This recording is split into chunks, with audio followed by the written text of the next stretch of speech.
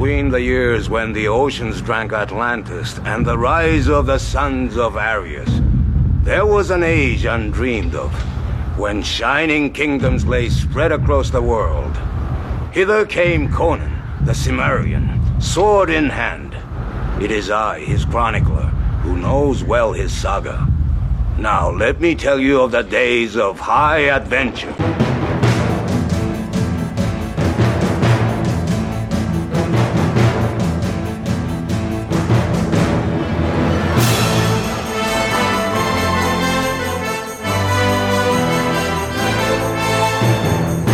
Hello and welcome to Hither Came Conan, the podcast that spends its weekends battling spider gods and winning. I'm your host, my name is Steven, and today we're looking at Conan the Barbarian, issue number 13 from Marvel Comics. This issue sports a cover date of January 1972, but it hit the stands in October 1971. It sold for 20 cents, and it is entitled Web of the Spider God. It was written by Roy Thomas with pencils by Barry Windsor Smith, inks by Sal Buscema, and the letters were by Sam Rosen. Into the boat! Near an oasis, Conan is attacked by marauders of the Brotherhood, led by Sarkon, a man with many scars on his face. Surprisingly, Conan is defeated and knocked unconscious. The bandits flee the oasis, fearing the guards of the nearby city of Yazud, just on the other side of the Zamorian border. When Conan awakens, his head still in a fog, he wanders the desert for a time. After having a vision of a giant spider, he finally arrives at another oasis and is helped by an elderly desert dweller, Thanix. The old man tells Conan about the spider god worshipped in the Zamoran city of Yazud, and that the priests have kidnapped his daughter to be sacrificed. In return for saving his life, Conan travels with Thanix to Yazud and quickly runs afoul of Yazud's soldiers.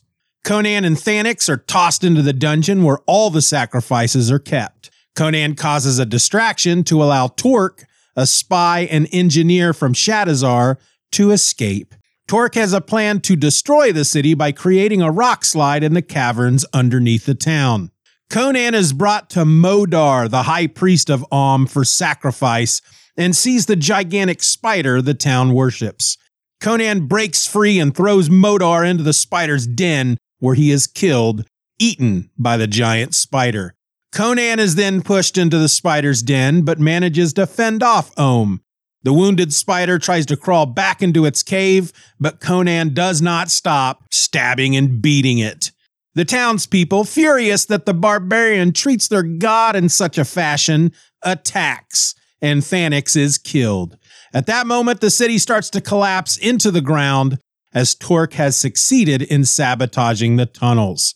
Conan and Thanix's daughter Leia escape, witnessing the death of Sarkon, the scarred leader of the Marauders, who was right to fear the guards of Yazud. Leia and Torque go to Shadazar as Conan continues his wanderings. Everybody out! Okay, so Conan continues in this issue not to head west for Argos, as he said he would do at the end of issue number 11, but instead is not only still moving east, but he's now also moving north. If everybody looks at their map, as the story opens, it says that we are east of Ophir, which technically is correct. We are east of the country of Ophir, but we are very close to the border of Zamora, which you have to go through Corinthia to get to Zamora. If you're in Ophir, you basically travel through Corinthia to get to Zamora. And then Yazud, which is where we end up in this story, is way to the north. It's in the northeastern corner of Corinthia, very, very far north from Zaman, where he was in the previous issue, which is it's still on the eastern border, but it's kind of in the middle of the country there on the eastern border. So I don't know. I don't know what the deal is with that. I mean, I have an idea because this story was plotted by John Jakes, who was the author that gave us Brack the Barbarian, which I have to admit I've never read, and maybe I will at some point in the future, of course, when I finish reading the thousands of other books I want to read. But what Roy Thomas tells us in Barbarian Life, a literary biography of Conan the Barbarian, Volume 1, he doesn't give us a lot of background information on this issue, as he has been doing, but he does tell us about John Jakes, and he tells us about how he had written the author's agent to offer him this job to plot a Conan issue, or an upcoming Conan issue. And he suggested in his request that Jakes set the story in Yazud, and that it features a giant spider, and not just a giant spider, but one much bigger than the spider that Conan fought in issue number 4, the Tower of the Elephant. He also explained to Mr. Jakes that he wasn't really going to be able to pay him a lot because Roy would be paying him out of his own pocket. There wasn't a budget from Marvel to pay this guy to come in and plot this issue. But John Jakes was really excited about it, and he sent a plot into Roy, and this is what we ended up getting. And I think that's why we're still not heading to Argos at this point. Issue 11 ends stating that I'm going to go to Argos. I want to see the ocean. I want to get out on a boat. I want to do some fishing, maybe some pirating, kill a bunch of people, steal a bunch of stuff. You know, what your average dweller in the Hyborian age really wants to do, because everybody needs to have goals.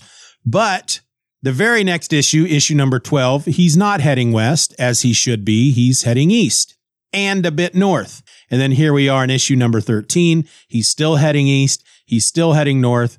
And for issue 12, the excuse was, well, that wasn't supposed to be the story that we meant for issue number 12, but we got behind because of the length of some of these issues, and it took longer to do issue number 11 than we thought it would. And so I wonder then if issue 13 ultimately was meant to have this story, or if it was, hey, we actually got a response from John Jakes. He sent us a plot for a story. We better get that going and get it in the next possible issue.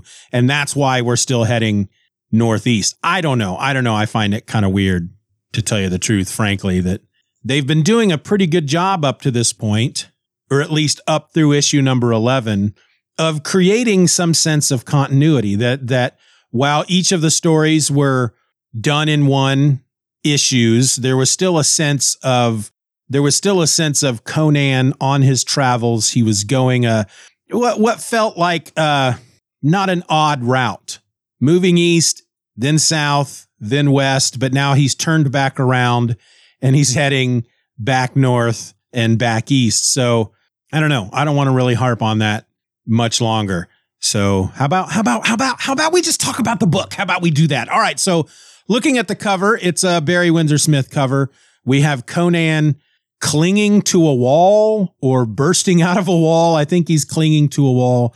There are arrows that are being fired at him, and there are a bunch of spider people attacking him. And then there is a web in the background, and you almost hope that Spider-Man's back there somewhere, but he's not. And then it says Web of the Spider God. So looking at this cover, it looks pretty exciting. He's going to fight a bunch of spider people, but he fights exactly 0 spider people in this entire issue. There is nary a spider person to be seen.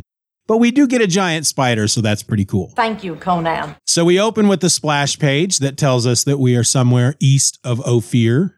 This also tells us that the story is plotted by John Jakes, author of Brack the Barbarian.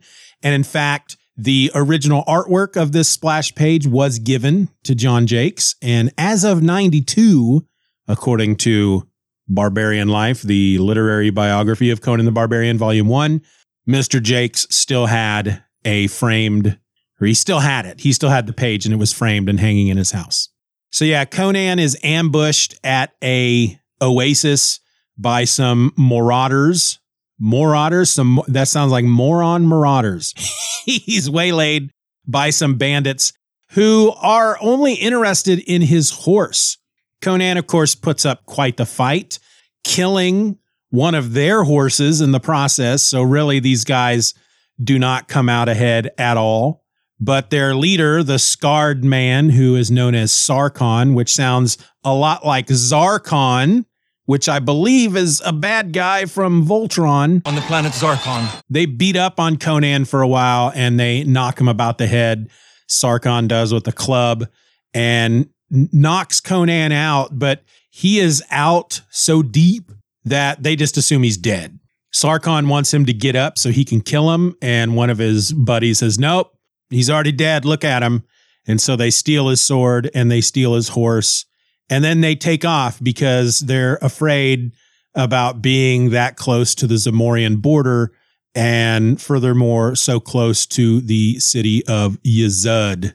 And the only reason they were out this far, I guess, was to get some more horses, which they failed to do. They got a horse, but they lost a horse in the process. Conan eventually gets up, he wakes up, and he's very befuddled and dazed, and he's had a head injury. He might have a concussion for all we know. And so he's wandering around out in the desert. The heat of the sun is beating down on him. He finds some caves, or at least a big rock formation that forms kind of a bit of shade that he is able to sit in. He finds what he thinks is an oasis and dives into the water to start drinking it and realizes, oh no, it's a mirage. That's a pretty common trope in these kinds of stories, isn't it? At some point, if your hero is wandering in the desert and they're losing their mind because of the heat, that eventually they will run across a body of water that they will dive into and try drinking from, and then learn that they're trying to drink sand because it is a mirage. So it's good to see that Roy Thomas is not afraid to throw in some common story tropes here in this issue. Eventually, he collapses in the sand and has a fever dream in which he is in a strange golden city fighting a giant spider. He wakes in time to almost be attacked by vultures. He grabs one and kills it, but decides he's hungry, but he's not that hungry. So he leaves the vulture dead there in the sands. And then he tops a ridge and sees an actual oasis, but he's too out of it by that point and he collapses. There's an old man by the oasis, and he has a very unfortunate color palette. The people in this region are all colored gray, and that's not right. It's very unfortunate. I understand, once again, that they had very limited color options, but Conan is a nice pinkish, peachish hue. There is a Cushite later in the book who is a black man, and he's colored brown. I don't understand why they have to color this guy and the rest of his people gray. It just seems really offensive to me. Anyway, he offers Conan some water, and boom, Conan is back to his old strength. He's ready to fight. He's ready to throw some fists and get revenge on the men that stole his horse and knocked him out and took his sword. But the old man, Thanix, tells him all about how they're near this city of Yazud in Zamora, and that they worship this spider god and that some of their priests, they like to raid nearby villages or whatnot, and they stole Thanix's daughter, Leia, and Thanix is out to get her back, and Conan decides he's going to help him because Thanix gave him water and saved his life. Well, Thanix just happens to have a pair of camels with him, and so they climb up on these camels. Conan makes his opinion of camels known loudly in this issue. He does not like them. He refers to his camel as a brute, and then on the next page refers to it as a hairy humped nag. Anything is better than riding this hairy humped nag a moment longer. And I want to say real quick, as I've been reading other Conan stories and planning out some bonus episodes to put together, one of them that I've read based on feedback last week is a story called The Crawler in the Mists. And it was a comic book that they put together to go along with a Power Records offering. If you don't remember, Power Records back in the day were a series of records that were 45s that featured basically audio dramas of various comic book characters such as Spider-Man and in this case, Conan. And they ended up reprinting the story in Conan the Barbarian, issue number 116. And it states at the very beginning of that issue, because the reprint in issue 116, there weren't enough pages, so they had to create 4 new pages for it. And in it, they state that that story takes place between issues 12 and 13. So right in the middle of last week's episode and this week's episode. And they're out in the desert, and Conan has to ride a camel, and he's very unhappy about it. And we'll talk about that at some point. What am I doing astride this ugly beast? But when they get to Yazud, rather than sneaking in and being all stealthy, Conan just goes right to the front gate, knocks on the door. A guy opens a little window to find out who it is and what they want. And Conan just tells them, I am Conan, and your high priest is a slimy jackal I've come to slay. And Thanix is freaking out. He doesn't understand why Conan is doing this. And of course, the front gate bursts open, and just a mob of people come rushing out and tackle Conan and Thanix. And they take the 2 of them inside and throw them in this dungeon to be then sacrificed to Ohm. And it's in the dungeon where they meet Thanix's daughter. She's still alive, Leia. Help me, Obi-Wan Kenobi. You're my only hope. All right, now what do I click?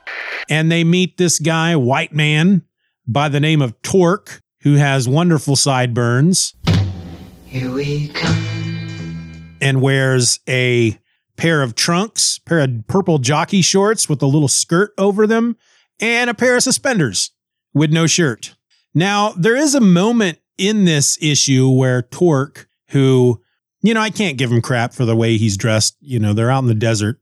To me, I'd just be worried about sunburn, frankly, with all that skin exposed. But he tells Conan that he is a engineer and a spy from Shadazar who has been sent to learn more about the people of Yazud, because regardless of the fact that Zamora, the Zamoran city of Shadazar, is referred to as Shadazar the Wicked, and that there's a lot of thieves and cutthroats and whatnot that live in Zamora, they're not too happy with Yazud because they are spider god worshippers. But he's explaining that he was exploring the caverns beneath the city, and he learned that he could, because the city is built over a fault, and with all the caverns and whatnot honeycombed beneath the city, if he shifted a few boulders down there, he postulates that he could bring the entire city down, just collapse into the ground, into the caverns on top of itself. But as he's telling the story, he's talking about how he's underneath the caverns. And what he refers to is he was set upon by the ruffians who dwell down there. And I'm assuming, now that I look at them, these might be the spider people that the cover was referring to, because they are like a brownish yellow. They walk stooped over like freaking apes.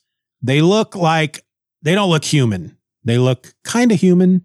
They look like they could be spider people. They don't look like the guys on the front cover, but I guess these might be the spider people. Why they put them on the cover and we only get them in 3 panels in the issue, I don't know, folks. I wish I did, but I don't. So anyway, Conan is there in the dungeon with all these people that are colored gray and are going to be sacrificed to the spider god. When Modar comes to grab some folks and to throw them into the spider's den, well, that's not Modar. It's one of his lackeys. Anyway, Conan starts a riot. He causes a big distraction to allow Torque to run away. Of course, Torque doesn't quite understand what's going on at first, and Conan has to tell him, Torque, you witless son of a Zamorian, don't just stand there. Didn't you have work to do somewhere else? Hint, hint, hint. And Torque's like, oh yeah, and he runs away. And so then Conan, because he started this riot, he and Thanix and Leia are taken out to be thrown into the pit with the spider. Conan is very alarmed by the size of the spider. He brags at one point that, I'll fight a spider. It's no big deal. I fought one once in a temple in Shadazar, which is where the Tower of the Elephant. I think that was Shadazar.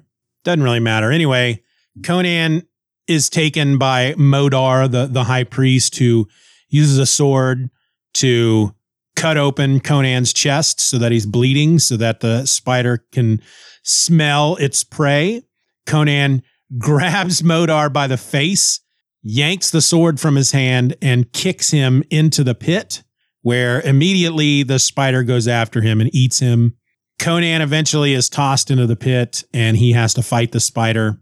And it is a rather large spider. I mean, Conan could ride it like a horse, basically. It's a big spider, and Conan does just that, jumping on its back like he's riding on a horse, except for he takes his sword and he's just stabbing repeatedly into the spider's head, just stab after stab after stab, and green blood is just spewing all over the place. And the spider at one point is like, fuck this, I'm getting the hell out of here. And it makes its way to this hole in the pit, which is where its lair is underground. And Conan just keeps hacking and slashing at its head. And eventually the thing tumbles into the cavern. We're assuming it's dead at this point, because then all the people of Yazud call for Conan's death, and they all come, a few of them come rushing into the, closer to the spider's den, and they toss Leah in. And there's kind of this weird moment where she's tossed into the arena. Conan runs to her and she says, "Outlander, do not bother with me. I am nothing. My father, you must save my father." And he responds, "I'll try if I can." That all happens in one panel. The very next panel is a close-up of Conan's face, who is looking off into the distance. We hear a scream, "Ah!" And he just says, "He's beyond saving, girl." And then we learn in the next panel, the panel after that Thanix has been killed. It just seemed like it was a really weird progression. It's just like, "Save my father. I will. Ah, nope, he's dead. Sorry." Oh, he's died. And then we see him dead. But Conan is able to take up the girl as the city comes collapsing down around them. Conan, who acted like Torque the Zamorian was an idiot, he has no idea what's going on suddenly. He's like, "Oh my gosh, what's going on here? The whole place is trembling and it's falling apart." And then he goes, "Oh yeah, that's right. I sent that blonde-haired white boy down into the tunnels to destroy the city, and he's doing that. So, all right, I guess I got to deal with that now." And he snatches up the girl and he goes running out, and he's about to leave the arena when he comes across a guy who is just cocooned in spider webs, who's yelling, "Oh, help me, please, mercy." Conan looks down, and it is Sarkon, the scarred man. And Conan takes his hand and he hesitates for a moment. He's like, should I save this guy? He tried to kill me and he stole my horse. But before he can decide whether or not he wants to leave Sarkon to his fate, a burning piece of arena falls from above and crushes Sarkon to death. And Conan's like, well, I guess I don't have to make that decision anymore. And he finds a horse. He and the girl jump onto the back of the horse and they escape the burning arena. They're out on this hill overlooking the city, watching as it collapses into the ground. And then Torque shows up. He's like, "What up, yo? I just destroyed an entire city. And I did it with my sideburns because they're impressive." And Conan shakes his hand or shakes his arm or whatever. And Torque's like, "Hey, who's the girl? Hello, what have we here?" Maybe she'd like to go to Shadazar with me." And she's like, "I can make my own decisions, Torque. But yeah, I want to go to Shadazar with you." And Conan's like, "Fine, whatever, go with him, but I'm going to take the horse. I might as well get something from all the killing that I did."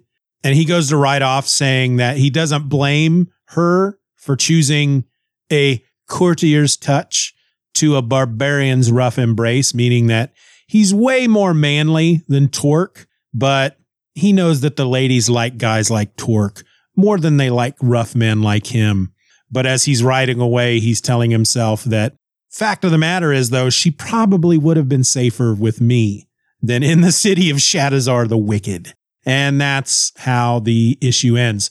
This was all right. This was an all right issue. It's not one of my favorites. It's probably a mid-level when it comes to my enjoyment of the story. It had its moments. The art, is fairly standard for what we've been seeing so far in the 13 issues of Conan the Barbarian. You really can't go wrong with Barry Windsor-Smith on pencils and Sal Buscema on inks. They do work very well together.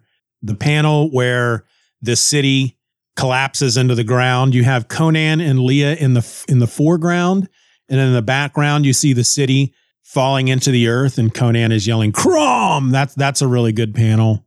The panel after Conan kills the spider goes falling into the cave, the cavern underneath the arena. Conan is falling with the spider, but he's able to catch himself on the edge of the pit, and he pulls himself up, and he is standing there as the people are yelling death to the Slayer of Ohm. I'm not sure about that panel. He just looks like he looks like he just quite can't understand what's happening, even though based on the text, it states that then even as straining sinews pull him slowly, achingly up from a gaping chasm, Conan hears the cry he has known must come. And that's when he hears death to the Slayer of Ohm. And then it says, and he stands ready, though his arms dangle like leaden weights, ready to fight the blood-mad swarms whose god he has destroyed, ready to die. And I guess this panel, it's page 18, second panel, I guess it's supposed to represent that Conan is resigned to the fact that he's going to have to fight all these people and that he's probably going to die and that his arms are dangling at his sides like leaden weights. He's lost a lot of his strength. And he will fight until his final breath, but he's kind of resigned himself to the fact that he's going to die here. But just looking at the image itself, if there was no text there other than the word balloon of the people yelling death to the Slayer of Ohm, you'd see him standing there because he's kind of got his head cocked like a dog does, like he's going, huh? What's going on? What are they so mad at me for? What did I do? I killed a spider. That's what you're supposed to do to giant spiders that try to eat you. Why are you so mad? And I felt that was kind of a weird panel. And I'm going backwards here as I'm looking at this stuff. The whole fight, the 2 pages, 16 and 17, where Conan is fighting the spider, great pages, beautiful looking art, very dynamic. You can really follow not that there's a lot of choreography going on. It's just Conan jumping onto the back of a spider and then stabbing it over and over and over in the back of the head. But it's some pretty cool looking shit. Yeah, we love cool shit. Yeah, it was a fun issue. It's not one of my favorites. Like I said, it's about a mid-level type of story. I am interested in trying to check out some of this Brack the Barbarian stuff. I don't know. We'll see. Like I said, I have a lot of stuff to read, and the idea of adding more to it makes me kind of sad and a little tired, but we'll see. I don't know.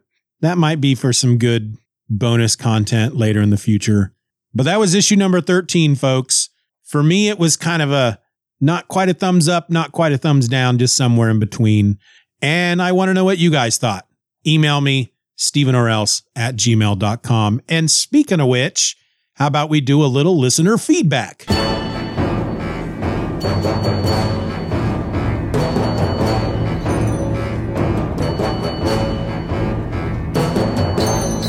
All right, I got 2 items this week. The first one comes from over at Twitter from Paul @TheFryPod, who gave us his first bit of feedback last week. He had just discovered the show and he was really enjoying it. And he's the one that pointed out the Power Records issue, The Crawler in the Mists, which I did immediately go out and read because it was part of one of my Epic collections. But Paul replied to the tweet that I sent out when episode 12 went up, in which we talked about Conan the Barbarian, issue number 11. That was the Marvel adaptation of Rogues in the House. And he says, really enjoyed this episode and your thoughts on the story and adaptations. The only disappointment was that you didn't really go into the Dark Horse Truman Nord adaptation at all like you have on previously shared versions? And yeah, I didn't, not really. I feel like when I was getting ready to record that episode and I was getting everything prepared, I didn't have a lot of time to really put a lot of notes together for a lot of the episodes that came before it that were Marvel issues that adapted Robert E. Howard's story. I was a bit ahead of the game. And so I had more time to really put notes together and list, the differences between the various adaptations and talk about each one more on an individual basis. But I really didn't have the time to do that with this one. And really, when it came down to it, as far as the Marvel adaptation and the Dark Horse adaptation, while of course they're both different from each other in tone, in look, as far as the information that they put on the page and the way they adapted Rogues in the House, they were both very loyal adaptations. So yeah, I didn't spend a lot of time with the Dark Horse version. Because there wasn't a lot of big differences between the two, and B, I just didn't have enough time. And maybe, one of the ideas I'm thinking about is as far as putting some bonus episodes together that would come out every couple of weeks is first, of course, doing the Crawler and the Mists, and then taking those Robert E. Howard stories that have been adapted by other comic companies such as Dark Horse or Ablaze, and maybe start talking about them. Talking about the comics, not here. Let's talk about Rogues in the House, and here's how the original story was, and here's how the Marvel adaptation was, and here's how the Dark Horse adaptation was, and here's how the Ablaze more like, here's what we're going to do. We're going to look at just the Dark Horse version of this adaptation, one issue at a time, or we're just going to look at the Ablaze adaptation, one issue at a time.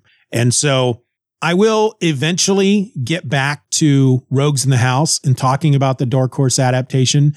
And yeah, it's going to be a bonus episode that will be available to subscribers or to Patreon members. I haven't quite decided how I'm going to do that yet, but I don't like creating content that only certain people get. If you've got the money to fork over, then you get this episode. But if you don't have the money to fork it over, you don't get this episode. I don't like that. I've never really been a big fan of that. So while they will be available in that type of fashion, eventually 1 month, 2 months, 3 months later, they will then go on the feed and be available for everybody. But yeah, I will be getting back to that at some point. Thank you for the feedback, Paul. I do really appreciate it. The next bit of feedback comes from Instagram from Sleepy Reader. He has his own YouTube channel, Sleepy Reader 666, in which he talks about comics. I encourage y'all to go check out his YouTube channel. But he writes in response to episode number 14, in which we looked at Conan the Barbarian, issue number 12, The Dweller in the Dark. And he says, "Hi, Stephen. I am enjoying episode 14 of Hither Came Conan. I must have read this story in a later issue of Savage Tales when they reprinted the original black and white version of The Dweller in the Dark, and the art was really beautiful. Color did diminish it a bit. The original art in Frost Giant's Daughter was also amazing. Though he continued to evolve leading up to your beloved X-Men issue, I think his talent was more advanced and unique than other inkers and tight publishing schedules usually allowed for, even fairly early on. By the way, there are several places where they show the panels that had to be changed from the black and white art in Dweller to the color Comics Code approved version, enlarging the women's scanty garments and making a towel bigger, etc. Another note, I appreciate you addressing the issue of racism some episodes back, and it is especially important that you included links to some of your sources, because the article quoting some of Howard's letters really made me understand what you were talking about. Really disturbing stuff. As a kid in the 70s, I read tons of adventure fiction from the early part of the century, such as Edgar Rice Burroughs and H. Rider Haggard, and the racism, the assumption of Caucasian racial and Darwinian superiority, is threaded throughout this kind of work and is pretty prevalent in most pulp writing. Very, very few white people transcended this kind of thinking at the time, but many evolved over time, evolved with the changing attitudes of our culture over that 50 to 75 year period. Howard's statements were so nasty, one wonders if he would have been a holdout for more racist views, even as others opened their eyes and hearts a bit more. Of course, we'll never know since he ended his own life 20 years before that cultural shift took hold. Yeah. I recently listened to a book called One Summer, America 1927 by Bill Bryson.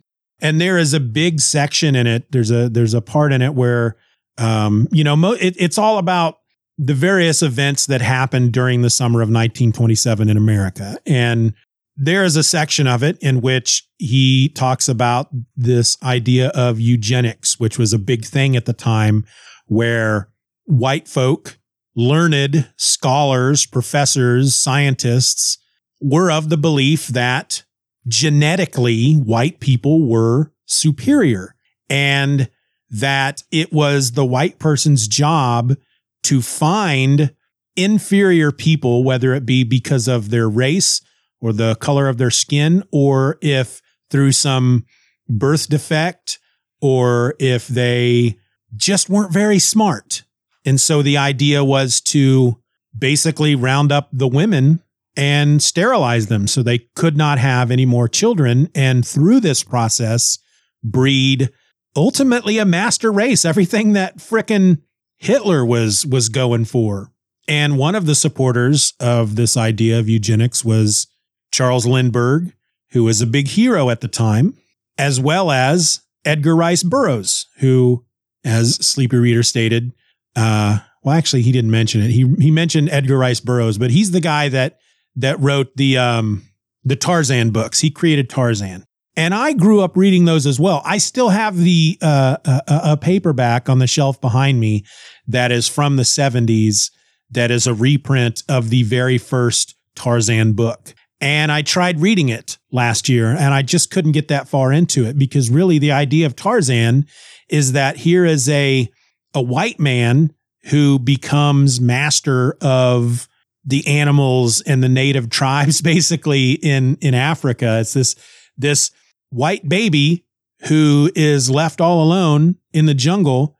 And because he's white, he's able to do all this wonderful stuff that allows him to survive, such as teaching himself how to read, despite the fact that he has never heard anyone speak in any language, but he teaches himself how to read English simply because there's a book sitting there, and because he's a genetically superior white man. But yeah, if anybody's interested in reading either of those articles that Sleepy Reader is referring to, I'll go ahead and link them into the show notes of this episode as well. And, one of the things that I had talked about when I brought up Howard and his racism was that I had been listening to all his old Conan stories, and how once the realization of how racist he was really kind of sunk into me, it made it very hard for me to continue with his stories. And just recently,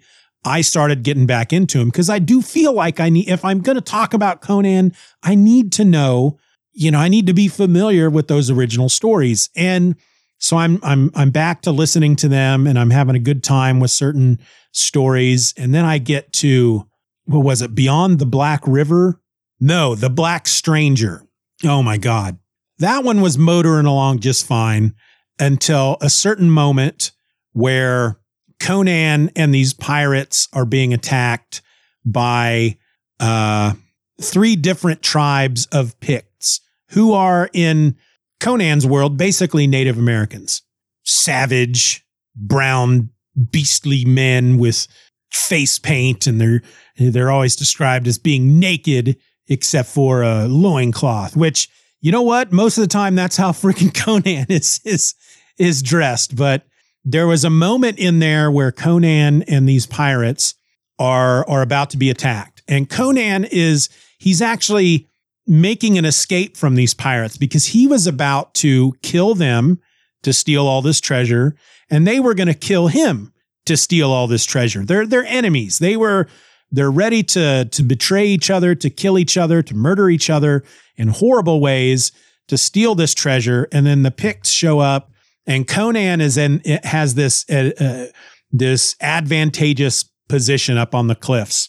And he basically tells these other pirates that he's going to help them against these Picts, because as a white man, he will not allow other white men to be killed by dark-skinned savages or something to that effect. And then they bring it up again a little bit later when the pirates are talking about it. Oh, I think Conan ran away. And one of them's like, no, he would not run away from us. He would not allow those of his own race to be killed by someone of another race. Despite the fact that we were trying to kill him and he was going to kill us, it's just that made me uncomfortable again. And I haven't quite gone back to listen to much more, even though I'm very close to being done. I'm very close to Red Nails, which from what I understand is supposed to be pretty damn good.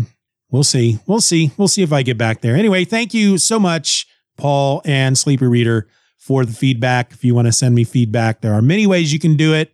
Instagram, Twitter, YouTube, or just email me, stevenorelse@gmail.com. That email address is in the show notes, so you don't have to worry about writing it all down. All right, next time, unless the new Titan book comes out the week of the 20th, which is next week, which I don't think it is. I don't think it comes out until the 27th. So providing that doesn't come out next week, we're going to look at Conan the Barbarian number 14, which is called A Sword Called Stormbringer. This is from December of 1971, and it features Conan teaming up with Michael Moorcock's Elric of Melniboné. And boy, just wait till you hear me talk about that one. I haven't recorded it yet, but I got some thoughts, folks.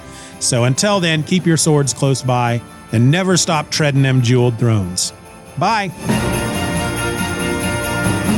Hither Came Conan is a Stephen or Else production. Find more podcasts at stephenorelse.com. Questions and comments can be directed to stephenorelse@gmail.com. Find me online at Twitter, Spoutable, and Instagram by searching for @StephenOrElse, and join my newsletter, Stephen Says Stuff, at list.justanotherfanboy.com. This is a free Substack where I will send every single podcast episode I host right to your inbox the morning that they are released. You can support the show for as little as $1 a month over at the Patreon by going to patreon.com/StephenROr. And in return, I'm going to do my very best to give you and your fellow patrons podcast episodes just like this one before anybody else. I also encourage you to rate this show wherever available and share this episode with a friend. All links will be in the show notes.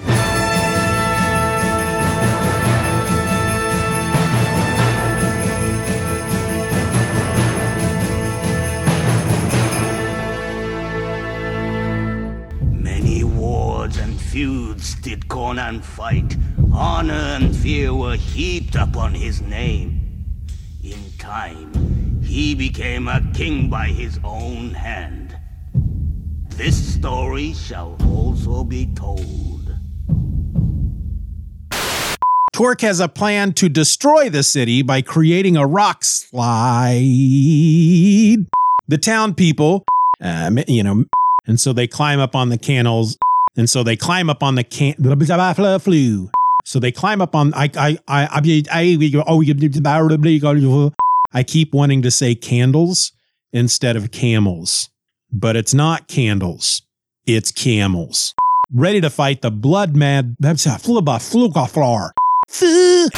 don't think I can move through life knowing that a guy named Steven did this to me. Enough talk. Does your podcast sound like this? Show, I'm a host. My name is Steven. And 1,000 miles over there to my right is another host, Mr. Ed Moore. Howdy, folks. And let me say... Well, what if it sounded like this instead? For show, I'm a host. My name is Steven. And 1,000 miles over there to my right is another host, Mr. Ed Moore. Howdy, folks. And let me say... Well, now it can. All right, sorry to sound like a used car salesman here, but... My name is Stephen Orr, and I host a variety of podcasts, such as Just Another Fanboy, The Superman Super Show, and Hither Came Conan. but I'm also trying to get my foot into the podcast editing game. I mean, I have been recording and editing my own shows for years, and dang it, I want to cash in on that. So tell me, do you love podcasting but hate editing? Do you have a number of episodes recorded but no time at all to get them edited for release? Do you need help and you just aren't sure what to do? Well, I'm here to give you a solution. Hire me. I'll clean up your audio, beef up your sound, remove all your ums and your throat clearings and sneezes and burps, and I'll add your music and whatnot. And you know what? My prices are super reasonable. Just reach out to me at stevenorelse@gmail.com. That's STEEVENORR else@gmail.com, and we can talk. Tell me what you need, and I'll let you know what I can do for you, and more importantly, quote you a cost. How do you know if I'm any good? Well, I edited this, didn't I? stevenorelse@gmail.com.